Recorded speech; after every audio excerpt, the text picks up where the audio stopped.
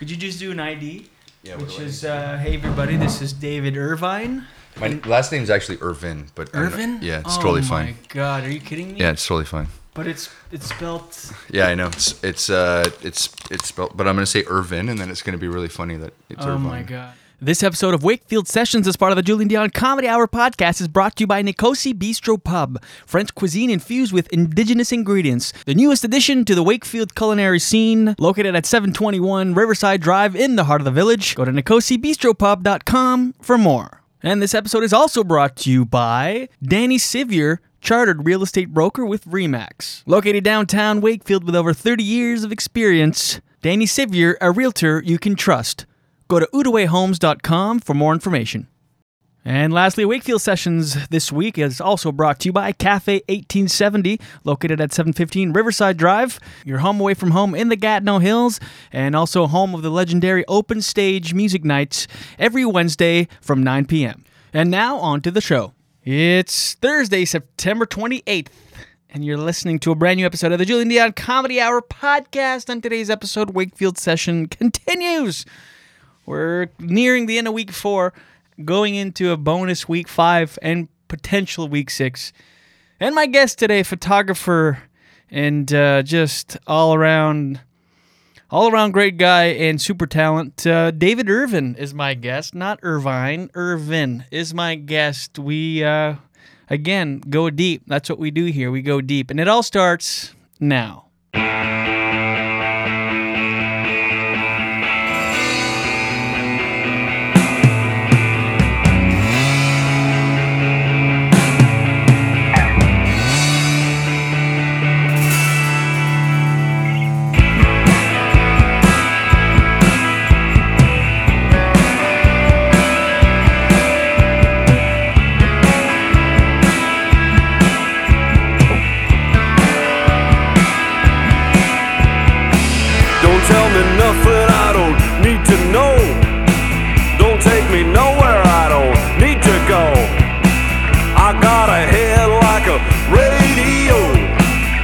Such a beautiful waste of time.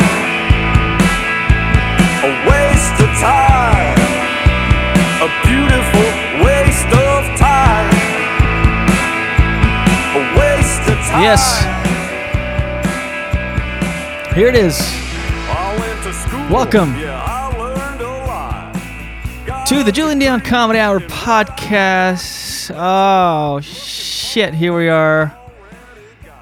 That's right. Coming at you from Lemon Press Studios in the Gatineau Hills. Hi.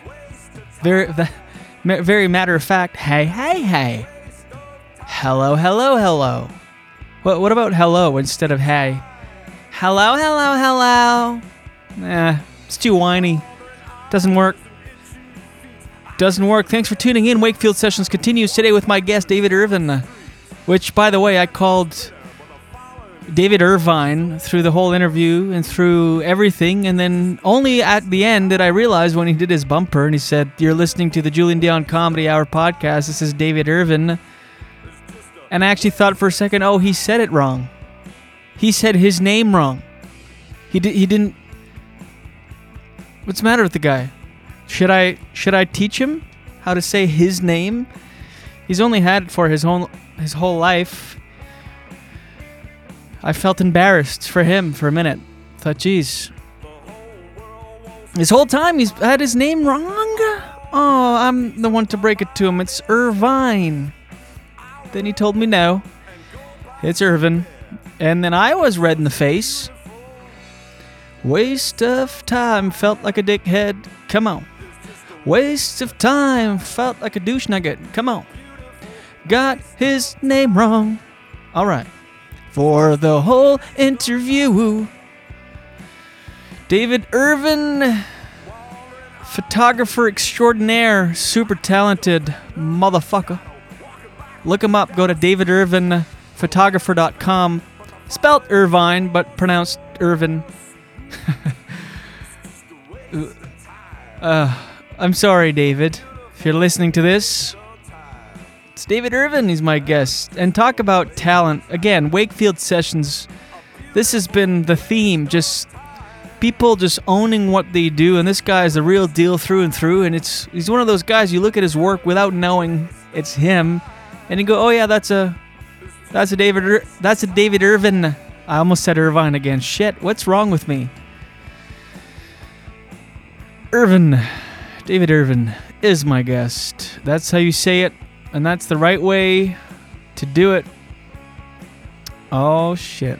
The weather's finally turned. It's cold. Appropriately so.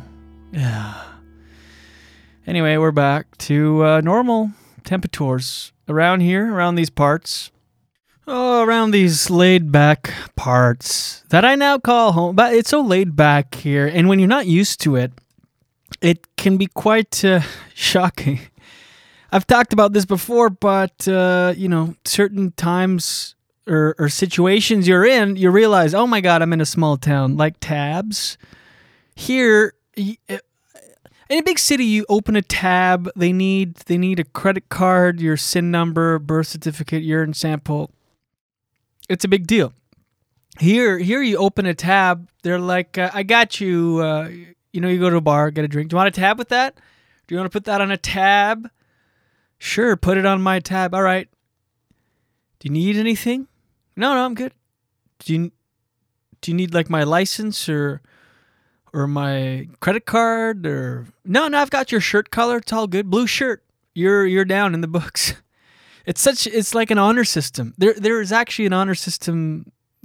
It's still alive in these parts. There's local farms, and you go and there's like a veggie stand, fruits and veggies and eggs that were laid that morning, fresh, awesome food that people in cities go to Whole Foods and pay crazy prices for. Here, it's just, there's nobody tending the stand. There's just a box that says, hey, leave some money and take your stuff. So I've been stealing so many fruits and veggies, free range, non-GMO. It's amazing. And yeah, that would be me. I'd be the one guy to fuck the whole system up. Next thing you know, they have an iPad with a square. Someone taking orders at the farm but it is. Sometimes I think it's something to do with cities. I don't know, like big groups of people. For some reason, you go into places where it's small population and it's all good. People just trust each other. It's still like old kind of way of life. But there's something about as soon as there's millions of people, you go, hey, look at all the people. Let's steal shit. Let's break everything. Why do we need to be nice? We're officially able to be assholes now, and no one will really judge us specifically because there's a million other of us. What? Do you know what I'm saying? Is this making any sense? Sometimes it is getting too much out of hand, like for the procedure. Like, okay, I needed to update my passport, so I go through the whole process to renew my passport, and we have to get the references, you have to get everything, and so I get it, and I get it expedited, so I pay extra or whatever. I needed it quick, so I go and I go pick it up. It was in Ottawa. I went to Ottawa to make sure that I could get it quick. You could go through the mail, but I thought if you go to the office, you can get it like extra fast, and I needed it. So I go to the place. And I park my car, and I'm borderline illegally parked. I have like 4 minutes until you can't park on that side of the street anymore, which should have been you don't do anything bureaucratic with a 4-minute window. So I go to get my passport, and I leave my wallet in the car, everything. The car is basically almost still running. I put the hazards on, like which the hazards is the very passive-aggressive way of being like, please don't tow me. I'll be right back. Look I put the hazards on. I can't be that long with the hazards on. And so I run inside. I go to get my passport, and the guy, I'm in line next. And you can kind of skip the line if it's just a pickup. Just go, hey, I'm here. I'm frantic because I'm a minute away from being illegally parked. I just need to. I'm picking up my passport. I can actually see it behind. There's like a clear kind of Rubbermaid sort of container with a bunch of things, and mine is right there in the front. Boom, I can see it. It's open because when your passport is processed or whatever, when you're ready to, it's like in a clear plastic envelope, and it's open to the picture place, and it's kind of like held on a piece of paper or something. Anyway, so I can see it. I'm like, oh, it's right there. And the guy actually says to me, can I see some ID? I'm like, well, it's right. It's directly behind you. Oh, look over your left shoulder. There's my ID right there. He's like, no, I know, but I need to see some ID to make sure it's you. And I'm like, but okay, no, it's in the car, and the car's running. I'm now illegally parked officially. I just need to grab it. I'll sign whatever, but that's my ID's right there. And the guy's like, I'm so sorry, I can't give it to you without ID. I'm like, but that's my ID. It's right there. It's over your... Look over your fucking... He's not even turning around. He's not even giving me the time of day. He's like, I get what you're saying. And that's the thing. That's the worst too, when people... It's clearly a situation where you're upset, but they're doing that fake nice shit. I'm so sorry, sir, but you're gonna have to get some ID. I'm like, you called references. I had to show you all of my other ideas to get this government official ID. And now you want ID to get my ID? How does that work? Yeah, I know, it doesn't make sense, but I need to see some ID. So if I had ID, okay, I show you my license, pow, healthcare card, boom. You give me my passport. I could then throw away my license and my healthcare card in the garbage. Throw about $1.37 of gas on it, light that fucker on fire, burn it, it's gone. And I could use the one you're about to give me, the government-issued one that I had to jump through so many hoops to get. I could use that as my ID. If I should, yes. But until I see another form of ID, even though we verified that ID to get this ID that's over my left fucking shoulder, I can't give you... You're right. So sometimes it's a little too... Like, I understand rules and regulations, whatever, but can you not just step aside from that, step out of it for a minute and go, you know what, actually, I can see if I pivot my head, oh yeah, that's that guy. That guy's that's illegally parked and frustrated with me right now, that's standing in front of me. That's clearly him in a plastic bag. I can see everything. Why not bend a little bit? Why does that have to be so strict? Anyway, naturally, I was seething. I left there and found another parking, then went back in, and oh my God, finally got my ID. Anyway, so just the whole lesson there is loosen the fuck up, people. Chill, be chill, and you do you. Okay, let's get to my guest today. This is a really good interview. I loved it. We take a few breaks during the interview. First of all, I got his name wrong for the whole thing. David Irvine. No, that's not his name. David Irvine, I was told, and I still think he might have it wrong, but we stopped a couple times because there's like a monsoon when we're doing the interview, so there's a couple breaks in there. We take a few intermissions. I mean, to you, it's just going to be a blip, but to us, it was pretty funny. At one point, it kind of sounds like static or something, but just keep in mind that it's what you're hearing is wind and rain. And, man, this was fun chat, fun guy, super talented artist. Go find him, David Irvine, photographer.com. So enjoy now my chat with the one, the only David Irvine. You and me belong, just like the flowers, laughing all day long. People, I need you loose, sing a little song, then take a shower. Julian Dion Comedy Hour.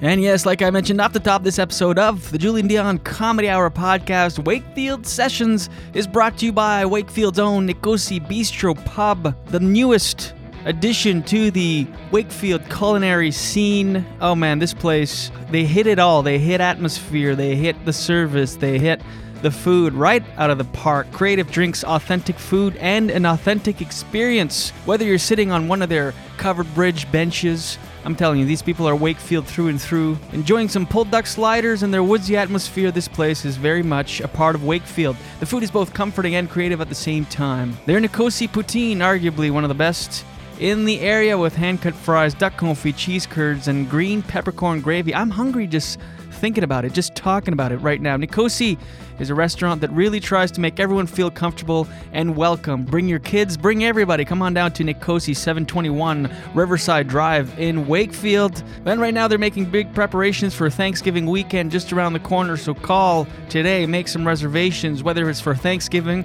or your holiday parties. That's right, it's that time of year you got to start thinking of Christmas and New Year's and all that good stuff. Call 819-459-3773 for reservations, or go check out their menus at nicosibistropub.com. Podcast. All right, here we are. Wakefield Sessions continues again today. In fact, we added a fifth week because this place, that's how much talent is teeming. Is teeming a word? Did I just use that properly? It's a word. I don't know if it's proper or not, but yeah. This place is teeming with talent? It doesn't sound right. Maybe. Oozing. Oozing with Oozing talent. is a good word.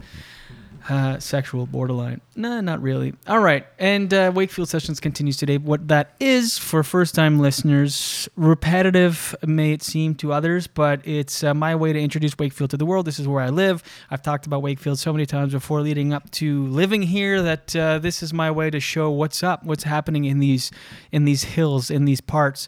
And for locals, it's your chance to really, really get to know the people that I interview. That was really French. Sometimes my French accent comes out. Maybe it's the Boreal.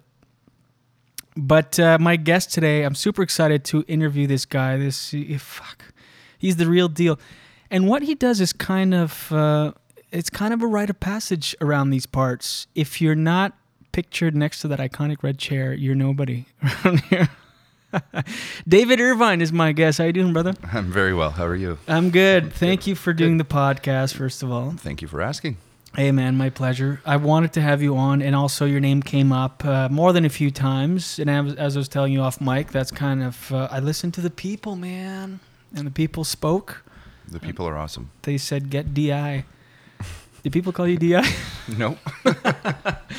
That's not going to stick. I'll try. I'm going to try to make that stick. DI. Yeah, sure. I've never had a nickname, so... Yeah. There you go. Well, somebody called me Big Dave once. Big Dave. And, it only stuck for a year, so... Big D. No, yeah. that's... I don't know. That's sexual. Big D. Big D. Huh. The old Big D. The old Big D. Yeah. By the way, you said that you don't like your voice. I hate it. You have a fucking awesome radio voice. Oh, my God. I wish I had your voice. Mine is like, hey, everybody, welcome. And you're like, yeah, Big D's in the house. No, I don't know. Maybe I'm trying too hard. I don't know. No, just let loose. Just let loose? Just let her go? Let her go. By the way, Yes. David Irvine, you're a talented motherfucker. Why, thank you. I mean, I've known of your work just basically on social media and mutual friends posting their kind of stuff. But today, in the effort to do research, and I never do research, but I thought I would go on your website, and holy shit. Really, eh? That's awesome. Man, real deal. Thank you very much. Artist. Yeah, it's funny because I've been getting that a lot recently, the artist, which I've always kind of been adamantly against. Really? Why do you resist the word artist? You create things out of nothing? Up for interpretation? Up for interpretation, yeah. But, well, I think I've been so adamantly against the word or the phrase artist because, for a lot of years I've met a lot of artists I don't necessarily like, Right. Which sounds really shitty, but it can be a thing, I wouldn't Yeah, but you could be one of those artists that you like, I think that's what's happening, actually. Yeah. I think, or you hear something enough and you just start to believe it. Yeah. But yeah, no, some, and I'm talking like over years and years and years, yeah. Right? I don't necessarily associate artist with, not something that I don't want to be associated with, but there have been some pretty wacky people I've met over the years, and some people that I'm unable to have a conversation with, right? And who are like, I'm an artist, and blah blah blah, and it's just, I've always tried to go my own way, I think. So. Well, there's a saying. Hold on, I don't want to butcher it. The title doesn't make the man makes the title. Does that make sense? It's usually reserved for middle management, but it applies here because whether you like it or not, But some people do take that term a little too much, like too far. Yeah. They're like, oh, I put these, I don't know, these fucking painted bottle caps in a mason jar and hung it off my tree. I'm an artist. You know, whatever. Yeah. Which, arguably, you could say that still is art. But, yeah, some people do just cling on to that a little too much. Mm-hmm. I get it. And if you're one of those people, you can fuck right off right now. If you're listening to this, stop. No, don't stop. I need you. Yeah. We need you. Keep the numbers going. It's all about numbers. But I agree. You know, art is art for sure. I don't disagree with that. But I think art is different than being an artist for sure. Right. But I'm only recently coming to terms with that because just 2 days ago, as you know, I'm a bartender as well. Mm-hmm. But just 2 days ago, actually, you know, what's today? Wednesday. Yeah. So it was it was Monday. Okay. And some lady comes into the cafe there and is ordering tacos to go, and she's got her little 11-year-old daughter, and there's another person there talking to me about photography, about what I do, and which happens a lot. And she starts showing this lady that's waiting for tacos my website, and I think what I'm really coming to terms with the word artist is that this 11-year-old girl sitting at the corner, she's like, I like those. They're very artistic. And, oh yeah, there you go. And I was like, holy crap, that's pretty fantastic. And for her to say that, I mean, what does she know? Really, she doesn't have this weird, skewed idea of art, or isn't trying to push that word, shove it down someone's throat for just the status of it. She's just like acting on impulse. She just knows what looks good to her face. Yeah, you know, and that's. There's a woman upside down in a door frame, topless. Did that come up? I think that's on a different page, but I don't know. But she is upside down topless, isn't she? Yeah. If there are any 11-year-old boys listening to this, you can go beat up that. Because I know at 11, you just look for anything. Go to davidirvinephotographer.com. Oh my goodness. Not just a guy with a camera, that's for sure. I'm just going to turn, I hope I turn that off. A ceiling fan. I have this weird thing where any little noise bothers me. Oh, that's better. How about this noise? Oh, that's always welcome. Cheers, by the way. Hey, cheers. Thanks to you. Thanks for having me out today. Of course. Yeah. Thanks for doing it. Where were we? Yeah. We were just discussing the art thing. I was saying that you're super talented. You have a unique, and there's like this common thread through all your pictures. It's like this kind of like, and this is a compliment. If someone knew your work and was to see a random print somewhere, they would go, "Yep, that's a David Irvine." Is that something you aim for, or does that just kind of happen? I think actually it is something I go for two reasons. One, you'd like to be identified by, you know, not by standing beside your picture and saying this is mine, but the work. You'd like for people to see it, but it happened more naturally because you know, just over time your style is developed from, or mine at least was developed from what I had access to, which was basically a camera and one lens. And that's where it comes from. Is there a lot of things you do in post that you do to almost every picture to get a certain look, or is it the camera and the lighting in the moment? With the red chair portrait specifically, it was actually a really big time for me. For Photoshop, that's the least Photoshop I've ever done. Is that right? Yeah. In the studio there, every single scenario at any time of the day, like the lighting is such that, you know, this is going to happen or this is going to be the result. So what happened is I was so efficient with the pictures that were coming out. Sorry. I was so efficient with it that it really became inexpensive. Yeah. Minimal time input. I didn't have to do a lot of post-processing with it. And why did that happen with the red chair sessions, do you think? Because I really started to, myself personally, I was really falling in love with not the pictures themselves, but just the same thing every time, and the only difference being the person that was actually in the picture. Got it, yeah. So everything else, well, I guess a better way to say it is I wasn't worried about how to take the photograph. I knew I could do that every time, no matter what. Right.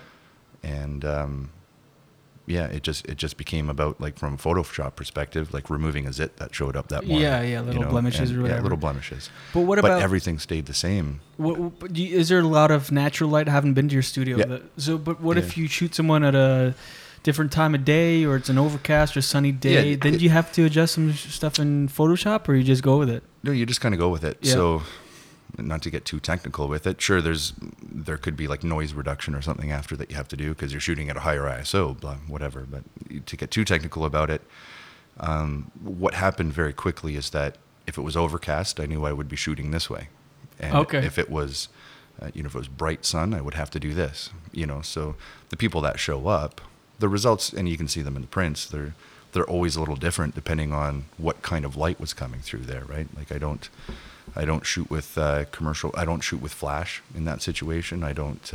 There's no artificial light. There's nothing. It's just the backdrop, the chair, and the person. And is natural light best over studio lights or whatever? That's an interesting question. I wouldn't necessarily say it's best. Myself personally, I prefer natural light over flash, but that again goes back to just how I've been shooting for years and years and years. I never had, $10,000 to spend on studio equipment. I never had, quite frankly, I just didn't give a fuck about it. Yeah. I was like, this is what I have. This is what I'm going to do, and let's go with it and see what I can do. And within the natural light, is there is like overcast better than sunny? No, for sure. Yeah. That's one thing you wouldn't think. Like on paper, you'd think, oh, you want sun, like the brighter the better. But it's overcast is better. Yeah. In the studio, even it's outside for sure because you don't get the squinting and all that kind of stuff. Exactly. Yeah, I'd like to rid the world of as many squints as I possibly can. So, it's a squint-free world. Squint-free world. And smiles and fake smiles. I fucking hate fake smiles. Everybody that comes, oh, should I smile? Should I smile? And I'm like, you know what? If it's natural, sure. Yeah. But please don't force smile because I fucking hate it. And it is painful to see. It's kind of like this podcast, and I talk about it a lot because people get tripped up on the word. Because the name of the podcast, the Julian Dion Comedy Hour Podcast. Right. The only true part of that is the Julian Dion part, like the accurate part. The comedy part, whatever. I'm a comic. I host a podcast. I do monologues off the top. Humorous, if I may. The hour, we always go over, sometimes under, but it's never an hour. But the comedy part, people get tripped up. I get, people that come in here, they get all nervous, like, oh, do I got to be funny? And then you can never get to the root of things. It takes away from it because just like it's hard to look at someone fake smiling, it's so fucking hard to listen to someone trying to be funny. Yeah. And you can never get to an authentic response. You're like, hey, where are you from? Like, my mother's vagina. It's like, well, that's we're not getting anywhere. Shut up, funny guy. Yeah. And so I just tell my guests, I didn't tell you, but usually just don't think of that. We're just authentic. People connect to real truth and authenticity, and then humor will happen or whatever. It's an interesting parallel for sure because if it happens naturally, that's fantastic. You'd like to think You'd like to think that humor happens naturally. Yeah. But same thing with a smile. Same thing with smiling. It's got to happen naturally if it does. Yeah. Where are you from originally? What were you going to say? No, go back to what you were just going to say. Then I'll go to the. I was going to say I'll sometimes prompt people,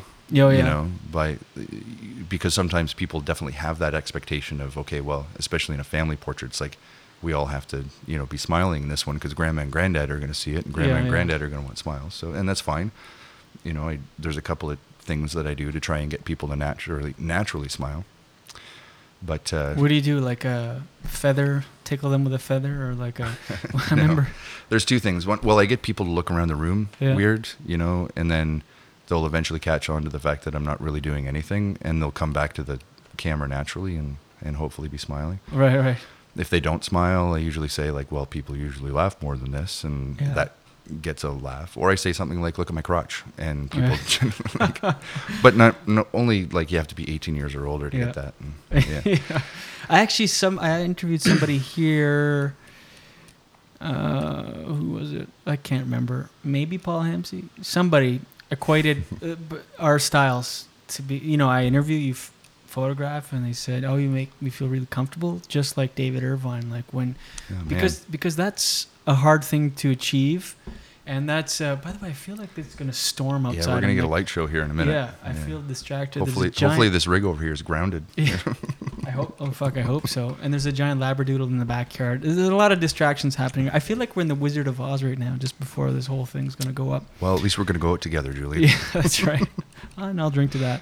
But yes, I think it may have been Paul. I can't remember. But off mic, they're like, you're just like David Irvine, and that's hard to achieve because I've been in photo shoots for headshots, and it's so uncomfortable. And you wouldn't expect it. You go into photo shoot, headshot session, whatever it may be, and you don't think you'd be nervous or weird or stiff, but all of a sudden you get there and you're so fucking stiff. Yeah. And the person can be, I've had photographers that are just completely silent. That makes it worse. Mm-hmm. You're just so stiff, you can't relax. But what techniques do you use to kind of relax people? Well, there's a number depending on who it is, right? Like you have to read and talk to everybody differently. I think the number one thing that I have going for me, though, is that, well, hopefully not the number one thing I have going for me, but I'm aware of how awkward and shitty and awful other photographers taking headshots can be. Yeah. Right? We're starting to get ambient noises of this wind. This is crazy. We are in Oz. We're just above located just above the covered bridge. Yeah, and if anybody hears this, help. Send PETA, not PETA, FEMA. I don't know. Just fucking send somebody who can help. Please. It does look, because it's not even raining yet, is it? No, it's not. This is the prelude to the storm. Oh, I think. fuck. I actually do love this kind of weather. Yeah. No. Oh, shit. Hold on. Oh, yep. Hold on. We'll be right back in 2 seconds. Right back. Yeah. And yes, once again, this episode is brought to you by Cafe 1870, located at 715 Riverside Drive in Wakefield. Be sure to drop by for one of their legendary Caesars. That's right, little hair the dog action. Nobody does it better than Cafe 1870. Come on in for a full menu every day from 11 a.m. to 9 p.m. Eat in or take out. Come take in some live music every Friday, Saturday, and Sunday. And of course, home of the legendary open stage every Wednesday night at 9 p.m. I personally have witnessed some true magic moments in that place. It's cozy, it's rustic, a little throwback. Truly one of the social cornerstones of this community. Cafe 1870 will be celebrating their 10th anniversary on November 1st. So once again, drop by, have a Caesar, have a beer, enjoy some live music. Cafe 1870, your home away from home. Okay, and we're back now with my guest, David Irvine. That was crazy because of the winds picking up. It sounded like a... Oh, that is a child. Oh, my God. What the fuck? Okay, so somebody send help for that child. Yeah. Like, we're busy, so... Yeah. Like, as far as we're concerned, he's on his own, but we just... I thought it was the cat because as soon as I heard that child, and you may have heard it, listener, in the mic, because it was just like this, then, but at the same time, I saw our cat run out the backyard, and it's like crazy winds right now, leaves blowing everywhere, and I thought it was the cat that made that noise, so I panicked. Getting eaten by the labradoodle or something. Yeah. Anyway, Jesus. The cat's inside now. Ginger's safe. Right. The kid isn't safe. Whoever's child. Anyway. Yeah, please address the child yelling and screaming. Yeah. I'm sure he's fine. Yeah. You'll figure it out. Fine. If not, by the time this comes out, there may have been some sort of local tragedy that we made light of. We'll edit this out. We'll edit that part out for sure. Here's the thing. If that kid doesn't survive this part, you'll never hear. But if he makes it, well, you're hearing this. So next soundbite. Oh my God, Julian, let's go. There's a child in trouble. Yeah. Edit that one in. Yeah. Let us save this child, this local child. Yeah. Here we go. So, okay, we were just talking about making people comfortable in photo shoots, and and your awareness that it is uncomfortable for the most part helps you make it comfortable. Right. Right. And because the number one thing that people will say to me is, "Oh, I've had my photo taken by photographers before," and blah blah blah. And so, if not only experiencing it myself, I'm aware of the fact that people hate having their photos taken. Yeah. But the real trick is to be able to use that to your advantage to make people comfortable. For sure. And, again, you've got tips and tricks and things like that at the time that you're actually taking somebody's photo to make them more comfortable. Right. And, But at the same time, I'm fully aware that it could be the very, very first photo that I ever take of somebody, or the very last photo I take of somebody. Yeah. Everything in between is just smoke and mirrors. And Yeah. theoretically Right. having fun. Yeah, usually, you're right. Usually, towards as the session continues, they're loose, they're comfortable, and you can sometimes revisit the first kind of pose that you took with them just to have that loose version. Exactly. Yeah. I one time I did a voiceover thing. It was like a training for like a corporate training video or something, and I was hired to do it. And that's the way they do it. You do the whole script. It takes like hours to get through it, and then at the end of the day, they make you redo the first couple pages, because by then you're so much looser than when you actually did the first couple pages. You're all tense and weird. I knew a photographer in Toronto, and he was awesome at making people feel comfortable, because he would just talk, regular conversation, but he would start with like, so he shot me, and this is how he opens. He'd be like, so, did you ever do any hard drugs? I'd be like, holy shit. I don't know. He's like, yeah, what do you consider hard? Yeah. It's like, well, I went through a period of my life where I was doing Special K, and the only thing I haven't tried is meth. And then, okay, that's kind of funny, but you loosen right the fuck up. You go, this guy is just cool. I just realized that there's a lot of stuff outside. Holy moly. Pouring fucking rain. Mainly the cushions that are on the deck. Anyway, whatever. I feel so bad. This is your worst interview yet. No, this is good. Another question he asked, he's like, he was a super soft-spoken guy, and he's like, have you ever had a threesome? I was like, Jeepers. No. I was like, yeah, I had the opportunity once, but I was married. I didn't do it, but would you? And so, but all of it, the whole time he's taking pictures, and it really, you lower your guard. Oh my God, there's a fucking monsoon outside. Yeah. We'll remember this day as. Yeah. The day that our house got washed down the hill. We went for a ride in the river. Yeah. Where I feel like you'd really have to know you really have to know your subject though about like asking those kinds of questions. Yeah. Right? Like he knew I was a comic, so you as a comedian coming in, I would you can perhaps ask bolder questions like, hey, look at my crotch or something like that for sure. Did you say axe? I'm sorry? Did you just say I axe? may have said axe. Ask. I may have said Sapporo. No, it's fine. Where are you from, man? In a nutshell, I was born in St. Catharines, Ontario. Okay. By Niagara? Right by the Niagara. Yeah. In 1980, my parents moved us out to High River, Alberta. Oh, shit. Okay. Yeah. And then Where's that? Is that just south of Calgary? Okay. 20 minutes south of Calgary. It's fucking awesome. Yeah, is that right? I would. Outdoorsy? If my wife would let me, I'd move back there. Yeah. Like tomorrow. Is that right? Yeah. It's lovely, and the mountains, and it's amazing. And then we moved to St. Thomas, Ontario, which is just south of London. Man, Ontario. I'm so fucking sorry. You're so distracted. It's totally fine. Should we start over? No. We've got really good stuff, and I want to keep this thread going. I have this monsoon. I have to go close something outside. All right. Should I go for a smoke while we're at it? Yeah. Yeah. Yeah, and actually, you can go right in the front deck. Fuck, it's that's covered. fantastic. Yeah, right. We'll be right back after these words. Yeah, this episode of the Julian Dion Comedy Hour podcast is brought to you by Danny Sivier, chartered real estate broker for RE/MAX. This is your guy. Look no further, everybody. If you're in the La Pêche, Chelsea, Gatineau areas, and you're looking to buy a home, sell a home, flip a home, buy a cottage, rent out, anything real estate related, look no further. Go to Danny Sivier. Trust me on this one. Trust me. I've gone through Danny. We've used him to buy our new home. And, oh, man, buying a house can be stressful. He takes the stress right out of the equation. He's not pushy. He's not salesy. He makes it super comfortable. Danny Sivier, a broker you can trust, located in the heart of Wakefield for over 30 years. That's right, 30 years of experience in the area. He knows it. He knows these places. He knows the houses. Very, very knowledgeable. He's there for you. He answers his phone, reliable, makes the whole process comfortable. He's a definition of above and beyond, and that's what you want in a realtor. Trust me on this. Don't look anywhere else. Go to Danny Sivier. Go to outawahomes.com for more information. And we're back. All right. With my guest, David Irvine, photographer. Okay, sorry about the distractions. Totally fine. I Yeah, got a it's- smoke break out of it, so yeah, I'm fine. there we go.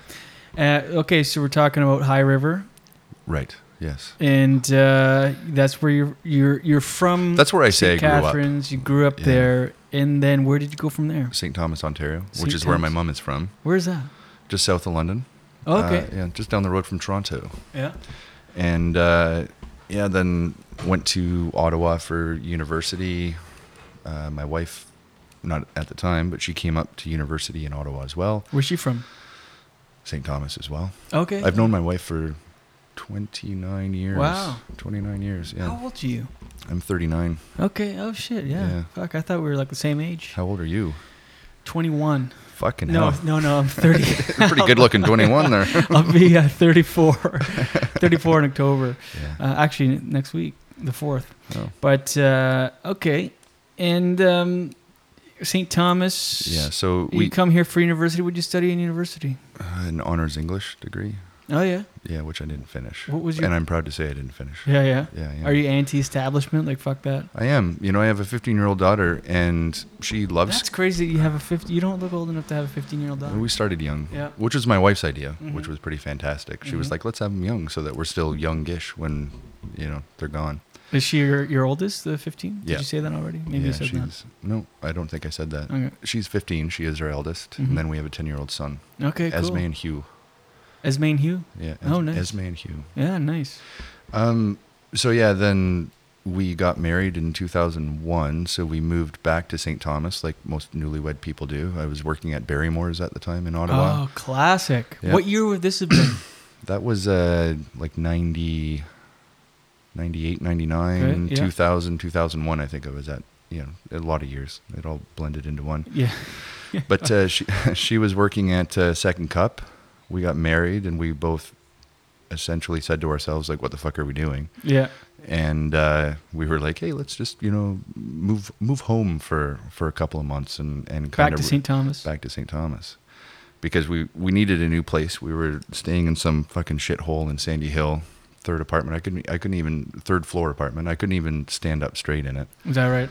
Was it And like the attic-ish? It was or- the attic-ish. Is that right? Well, And yeah, so we were like, let's is that empty, let's by the move way? home for a bit because we Almost. couldn't Can I have that almost. one? Oh yeah, sweet. I like you. Yeah, man. Yeah, so we were like, we need a new place to live. We can't do this anymore.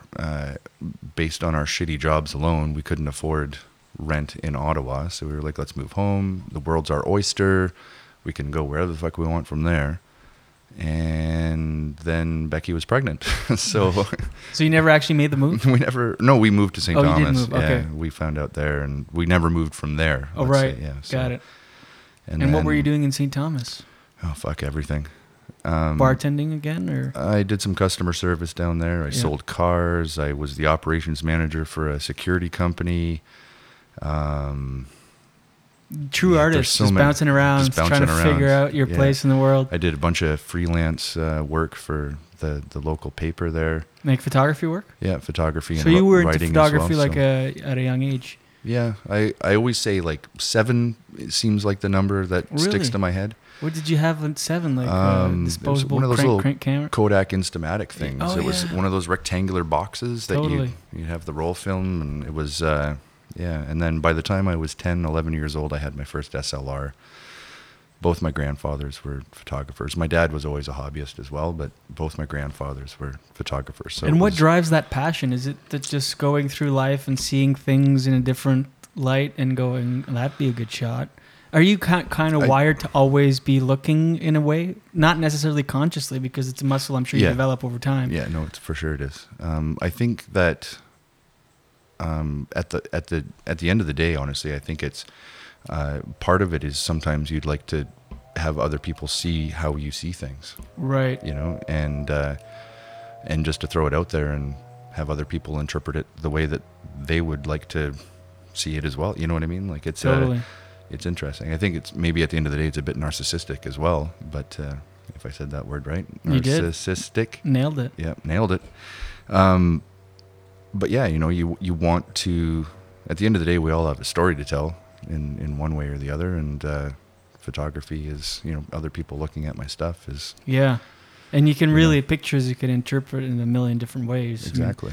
And you said you also did some writing. I mean, that's where your English major comes into play, I guess. Yeah. And what kind of writing did you do for the newspaper? Oh, it was like columns or journal? Columns. Yeah. I did lifestyle. I did sports. I did everything. It was a pretty small paper, and it was so it was whatever they sent me on to do. My city editor's name, funny story, was Wayne Newton. No way. Yeah, it was always funny. It was Not of the Vegas. It's like, dude, who the fuck were your parents? Come on. Come on. Who names their child Wayne Newton other than Wayne Newton's parents? Right. You know? right. Anyways, he was a super cool guy, but he would send me out, like, I'd have to drive 4 fucking hours to write 100 words on something and take a picture, and I'd end up making, I think, $4 at the time. Is that right? Actually, like, not even exaggerating. Not even exaggerating. Holy it was awful. It was terrible. And so I think it was probably about that time. Esme, our daughter, was not that old, and it was like, yeah, I got to go out and get a job because this isn't going to do anything, even though that was what I really wanted to do. I really wanted to write articles, and I really wanted to take pictures for those articles. Just not for like a small Just not newspaper. for a small pittance. No. I worked for a small newspaper in sales, like a really small newspaper back home. Yeah.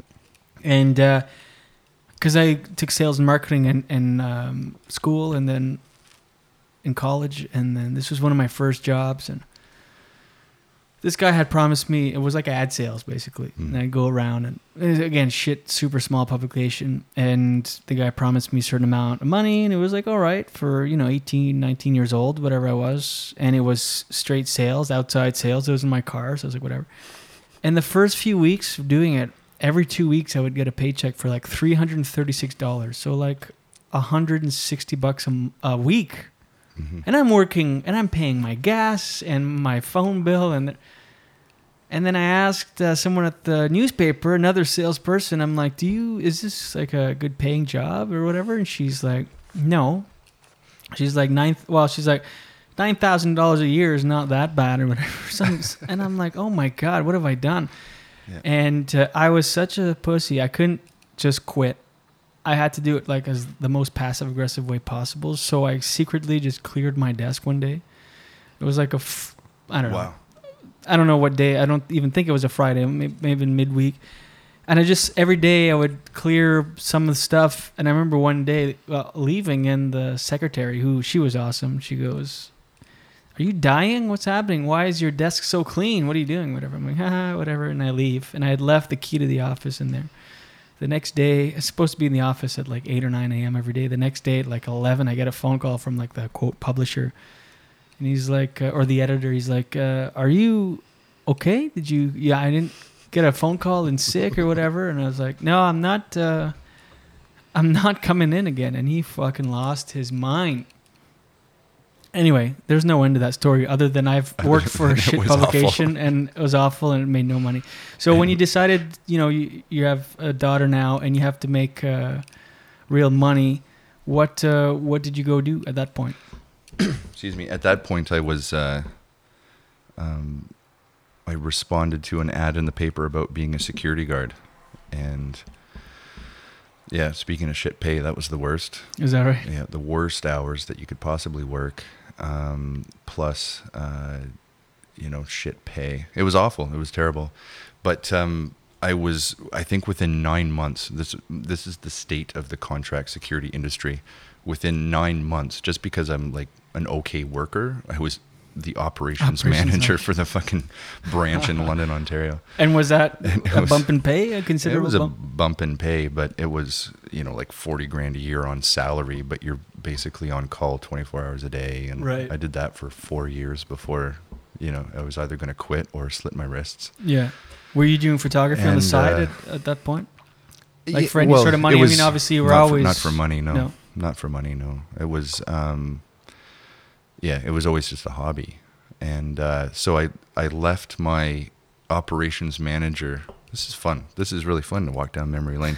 I left that position to go sell cars in Elmer, Ontario. I'd never sold a fucking thing in my life before. Why Elmer? Because it was like closer than London. Shit. I was thinking Elmer, Quebec. Not Quebec, Ontario. No. Right. Elmer, Ontario, which was like 15 minutes away from where I was living at the time. Got it. Went to sell cars. I fucking sucked at it. It was awful. Which part? The negotiating part? Or somebody would walk in and be like, "Oh, I like that car. It fits my budget." And I'm like, "Don't buy that car. It's a fucking piece of shit." Like, it's like they're gonna want me to sell you warranty on it, and that fucking warranty is not gonna cover anything. So the honest salesman. You know, and it was awful. And like every month they'd sit down with me, like, "Well, your sales suck," and I'm like, "Of course they do." Meanwhile, it'd be like, "Oh, I'm sorry. I'll try harder." Yeah. So that lasted not very long. And it was my wife that was like, "Hey, shit or get off the pot with this photography thing." She's like, "You've been doing it. Like, stop taking photos for other people for free." She recognized your talent in there and I saw think so. something. Yeah. I'd like to think so. But what kind of photography were you doing for free? Like headshots and stuff for friends and family? Friends and family for like, I think at that point I'd done a couple of weddings. Is a wedding stressful? I mean, I love weddings, but weddings are. I've never been a wedding photographer, and people are always like, "Oh, you're a wedding photographer." I'm like, "No, I'm not," because wedding photographers are much better at shooting weddings than I am. Is that right? What makes a good wedding photographer? Somebody who likes being at a wedding. I don't know. It's not that I don't like being at a wedding. I would prefer to be at the wedding as a guest, I guess. Well, I imagine the pressure. I mean, they're going to look at those pictures forever. Yeah. Well, until the divorce, the inevitable divorce. Yeah. No, but they're going to look at those pictures. I mean, forever. They're going to hang them up. They're going to have albums. They're going to show them, share them with people, and I imagine that's one of the higher pressure situations as a photographer, as far as the expectation from it. And they want you to shoot every fucking thing. Every fucking thing. Like, he's tying his shoe. Get that. That's a good picture. Take a picture of this. Take a picture of that. Oh, isn't that cute? Take a picture of this. And it's like, don't you want to feel if you hadn't already done it, it's like, okay, I'll take another picture of it because you saw it and I have to do it now. Right. But it's a really. I love the people. That's the thing. Like, I love people. I get along with people really well, I think, for the most part. The real thing about me and weddings is that as a photographer, every single wedding, no matter what the people are wearing or no matter what they do, everything is the same. Everybody still walks down the aisle. Everybody still says "I do" and kiss, and everybody gets a picture of all the groomsmen jumping in the air. Yeah, it's funny. It's funny actually. What I'm calling the last wedding that I'm ever going to shoot in my life, which this last week, last Saturday, and everybody's like, "Oh, let's jump in the air," and I'm like, "I'm just not that guy. Mm-hmm. I'm not that guy." Going back to what we were talking before, it's like if that shit happens naturally because you had too much bud, sure, I'll take the photo, but I'm not that guy that's going to be like, "Okay, everybody jump now," and so that we can get this photo, and so that's why I've only ever done like 3 or 4, because I'm pretty upfront with customers off the top. Is like, I'm not the guy that's going to haul you over to the Red Bridge and take your photo there, and I'm not going to make you jump. If those are the photos you want, somebody else can do that better than me. It's almost like you're a purist. You're like, that's hack next. Yeah, I guess. You know what? Yeah, you're right. Yeah. I somebody else can do it. It's the same thing with newborn babies. Like, I can't fucking take a good photo of a newborn baby because they're just like all like, they're just a thing sitting on a, and I don't put them on feather things. I don't put moons behind them. I don't do that shit because I don't do that type of photography well. And I think that's maybe what, I don't know. Do you think part of that? This is going to sound, I'm really self-deprecating, but this is going to sound really cocky of me. I actually think that that's what makes me an okay photographer. Right. Is that I don't try to do that anymore, and I don't put babies into buckets and put butterfly wings on them. I love how you say this is going to make me sound cocky, and you're like, I'm all right. I'm like passable. Well, but do you think, did you get that done with your kids? Like those pictures or whatever? Or did you do them yourself, or did you do any of that kind of stuff? It's funny. The worst photos that I've ever seen of my family and I were ones that I tried to take at Christmas one time when our daughter was just small. It was awful. I think I used a yellow gel on a flash to make it different. It was terrible. The second worst photo that I've ever had was at Walmart. Is that right? Yeah, and at the portrait studio there. At the portrait studio, the only redeeming factor of that whole photo shoot was that my daughter was so gosh darn cute. Yeah. And but yeah, no, I always thought those were just reserved for drunk college kids to go into Walmart and get their picture taken. Like, fuck, I wish I had that experience. That would have been fun. That would have been a lot of fun. And it's kind of like I completely lost my train of thought. That's fine. What was that first gig? That first kind of paid gig? Like when your wife goes, you need to start doing this. Oh, it was actually a shop in Elmer, Ontario. I can't remember the name of the store, but it was like Why Elmer, Quebec? No, I'm just kidding. Elmer, yeah. The whole thing again. Why the fuck were you driving so? It was a clothing store in Elmer, and that it was like merchandise. Yeah, merchandise shooting. and stuff, and it was take a picture of this, and it was like, wait a minute here, I think I can actually legitimize what I'm doing. For sure, and especially at that point, because companies they have more budgets than maybe and a private citizen. Oh, that's weird. A civilian. A civilian, a normal person. Yeah. No, that was kind of where I think that it was definitely a bit of motivation to be like, hey, this could be a thing. Like down in southern Ontario, and going back to weddings for a second, it was like, okay, I'm going to shoot every wedding I can possibly get.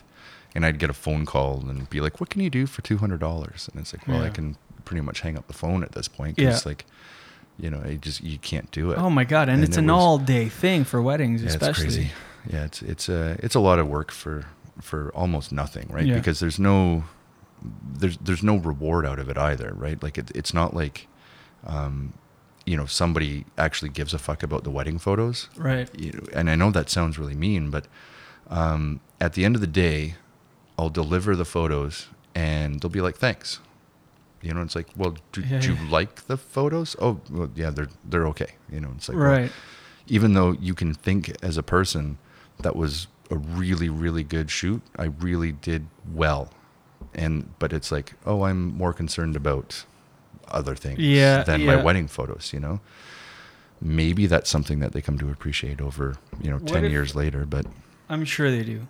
I'm sure that's one of those things that they do appreciate when you're not around, like well after the fact. But what if you did get like a huge paycheck because in Toronto there's these I had approached these wedding planners to like MC, because you don't necessarily have to know the people to MC. MC is just to keep the night rolling along, do the job that most people don't want to do, whatever.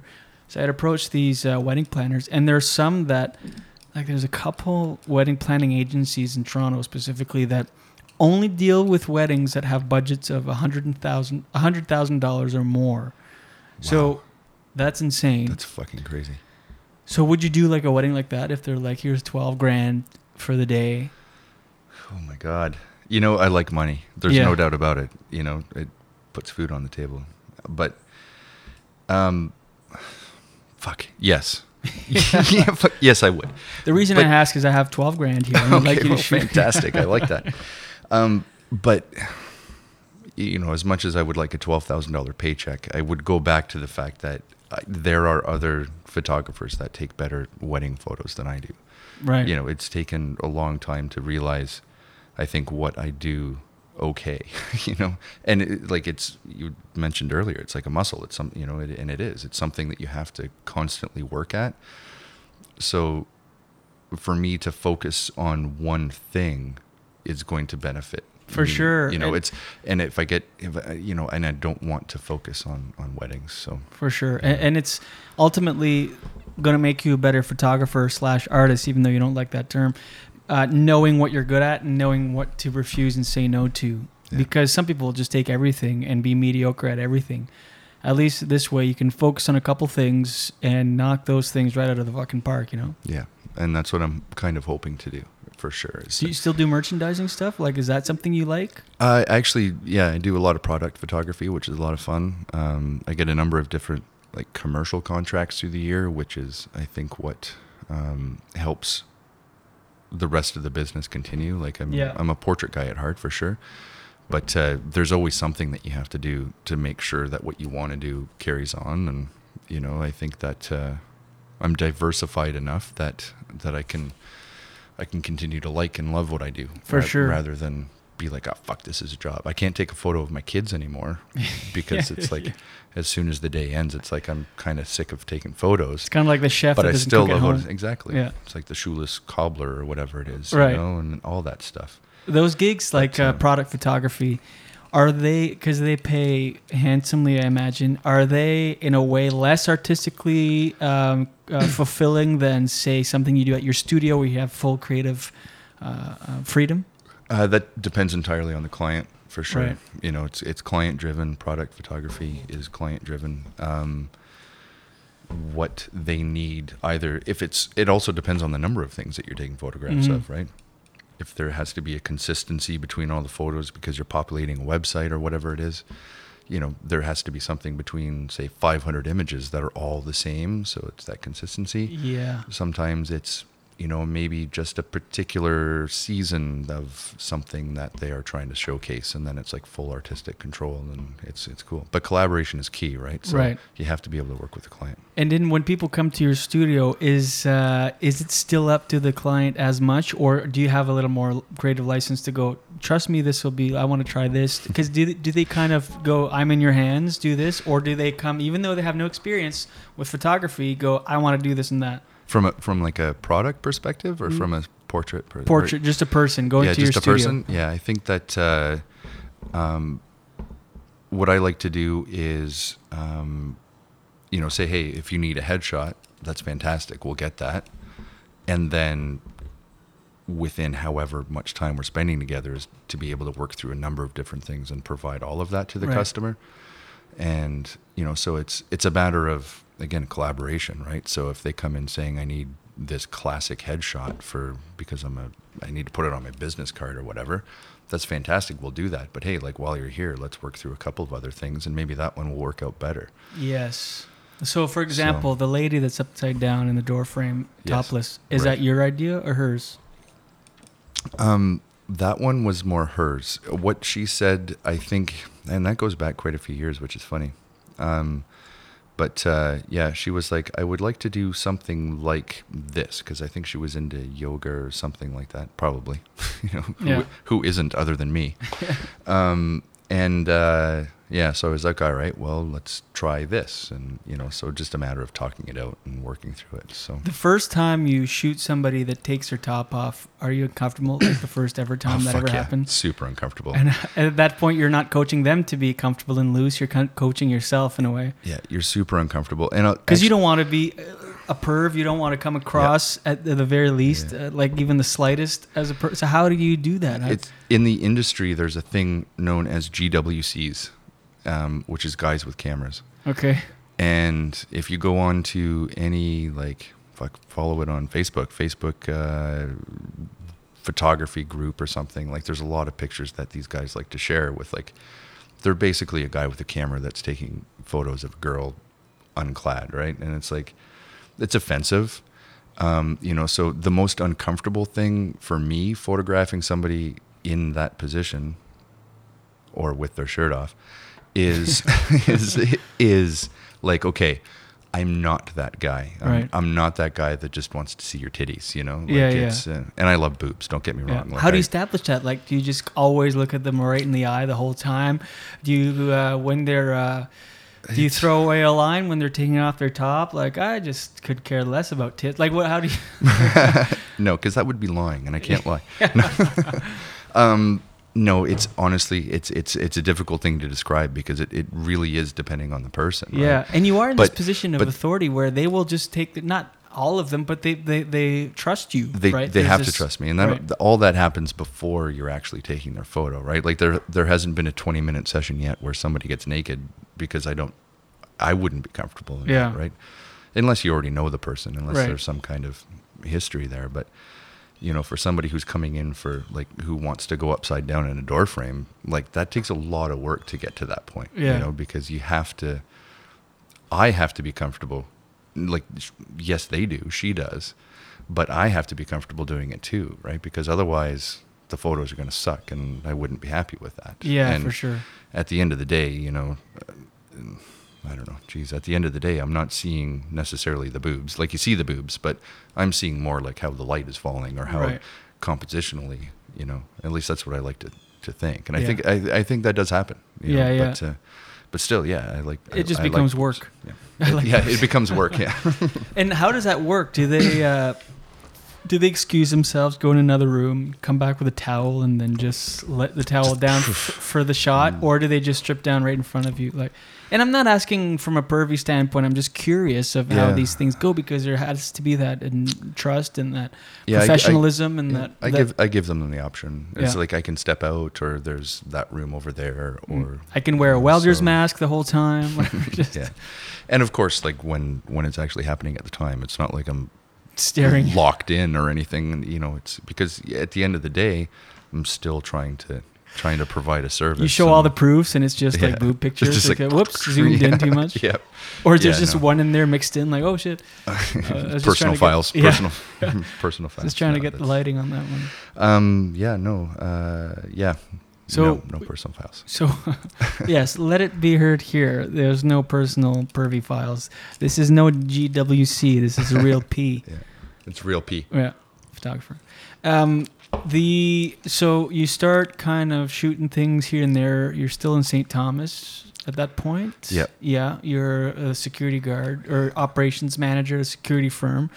And at what point, when do you come back on these parts? How do you make your way to Wakefield? And how do you make photography your main thing that you can go, I have kids and a wife, but I can quit my job for now at least? So what happens is my sister, who owns Cafe, opens or buys the bar the same year that I opened my photography business.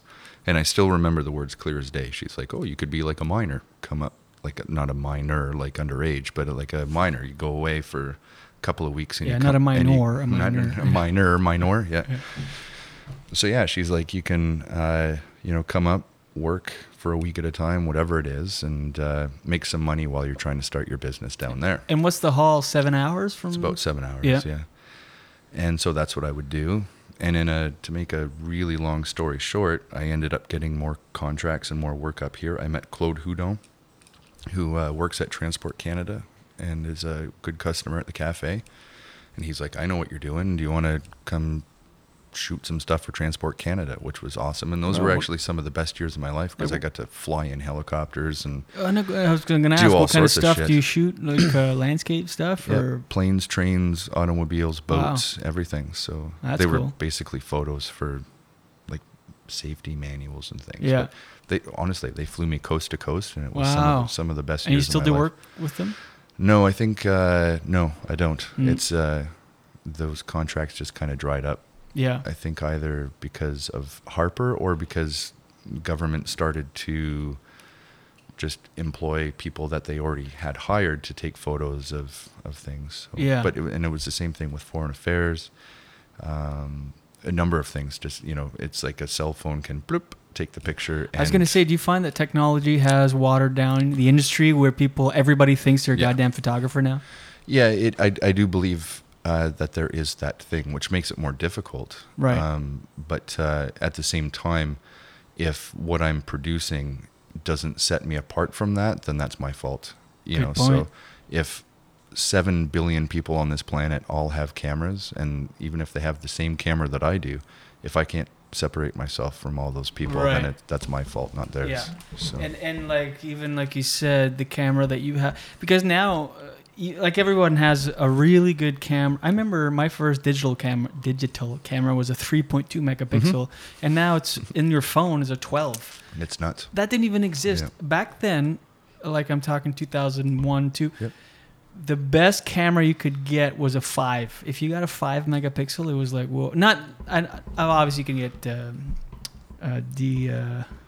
DSLRs and stuff, but I mean just like a classic consumer digital camera, point and shoot. The best of that was 5 megapixel.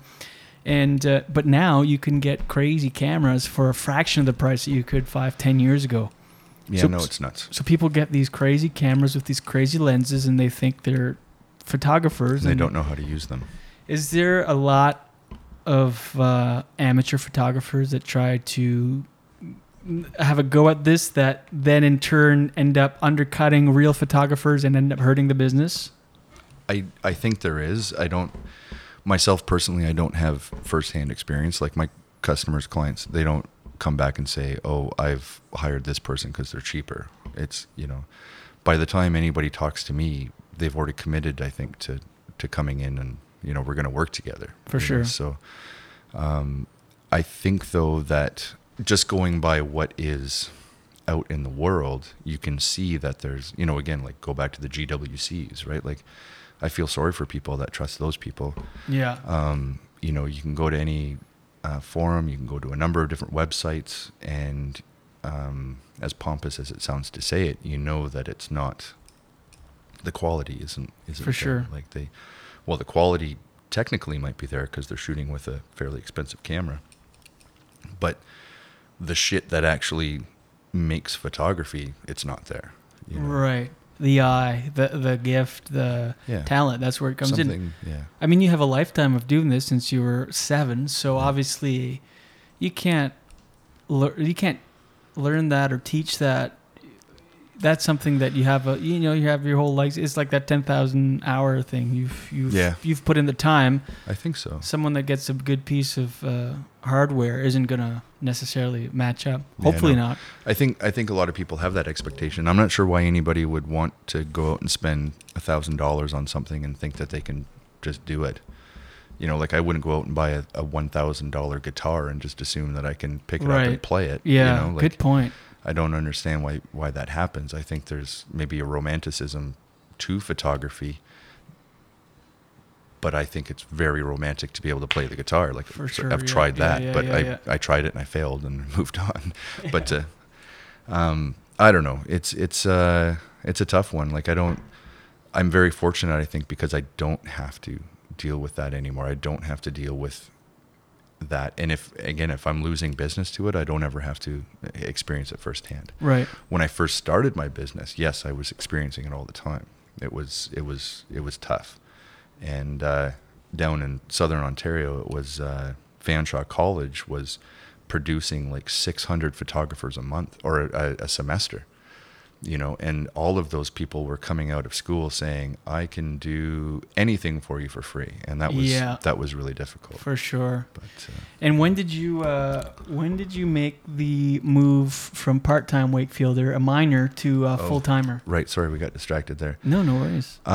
It was all in the same. By the time I moved to Wakefield, the photography business was implanted for sure, and I was still working at the cafe, which I still am today because it's awesome. It is. Cafe 1870, which every musician that's been on as part of Wakefield Sessions has brought up the cafe, the open mic, Louis. It's been like literally everybody. So it is. It's an anchor in the community. It is an anchor, and people will know what you're talking about. Yeah. And you're still there, and now you're doing sessions out of your studio, which is just above the cafe. Yeah, it's kind of full conveniently located. Yeah. Yeah, so it's it's awesome. My almost my entire life happens on that corner, and I'm super happy about it. Like it's a great corner. Yeah. I'm just looking at the I can't believe I'm such an idiot. I didn't plug my laptop in, and we're at 2%. But that just I was gonna say, like, you hadn't hit record yet. Or? Yeah, could you imagine? Oh my fuck, that's a nightmare. All right, that's a good cue though. We should wrap this up. 2% left. We're screwed. Are you happy? This was good. Yeah, this is fantastic. I gotta say, you knocked it out of the park. Did I? Jeez. Yeah. I don't even know what I said. I don't remember. I feel like maybe you had trepidations at first, not knowing exactly where this was gonna go, but you covered it. You gave me exactly what I was looking for, and you grasped exactly my vision for Wakefield Sessions. So David Irvine, thank you so much. Go to davidirvinephotographer.com. You know how to spell Irvine, Irvine. You know how to spell David and photographer. So do yourself a favor. Go to davidirvinephotographer.com. If you're in the Ottawa, Gatineau, La Pêche, any 64 countries. Any of the 64 countries that are hearing this all over the world, get a plane ticket, come down. I also travel, though. I should let you know that. You do? I travel anywhere. Okay, yeah. All right. By the way, there's some downloads in Mexico, Australia, Afghanistan. If you're listening to this in Afghanistan, if you're one of the 2 listeners, hire David to come and shoot you. With his camera. Christ. All right, David And Irvine. cut. We'll edit that part out. No, we'll edit in twice. It'll be repeated twice. Thank you so much, brother. Thank you. Appreciate it. And watch your head. It's such a beautiful waste of time. And there it is, another one in the books, thanks to my guest, David Irvine. Although I'm pretty sure it's Irvine. But he wins this one. David Irvine. And thanks to you for listening. Always you. I appreciate you.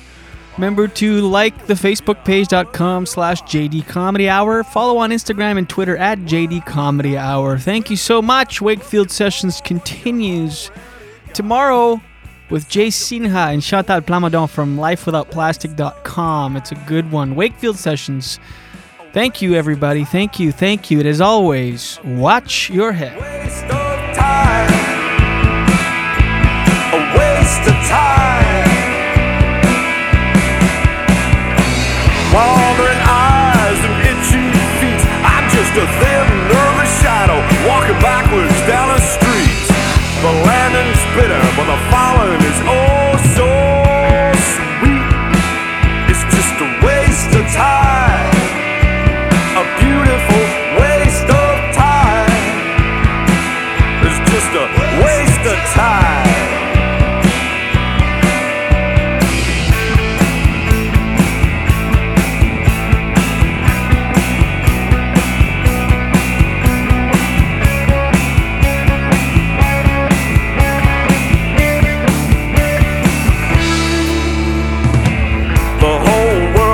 A piece of my head, but they all get a piece of my mind instead. I roll over and go back to bed.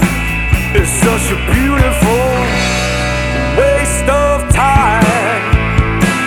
It's just a waste of time. A beautiful waste of time. It's just a waste of time. Wandering eyes and itchy feet. I'm just a thin, nervous shadow walking backwards down a street. The landing's bitter, but the falling is oh so sweet. It's just a waste of time. A beautiful waste of time. Now it's just a waste of time. A beautiful waste of time. Just a waste of time. A beautiful waste of time. It's just a waste of time.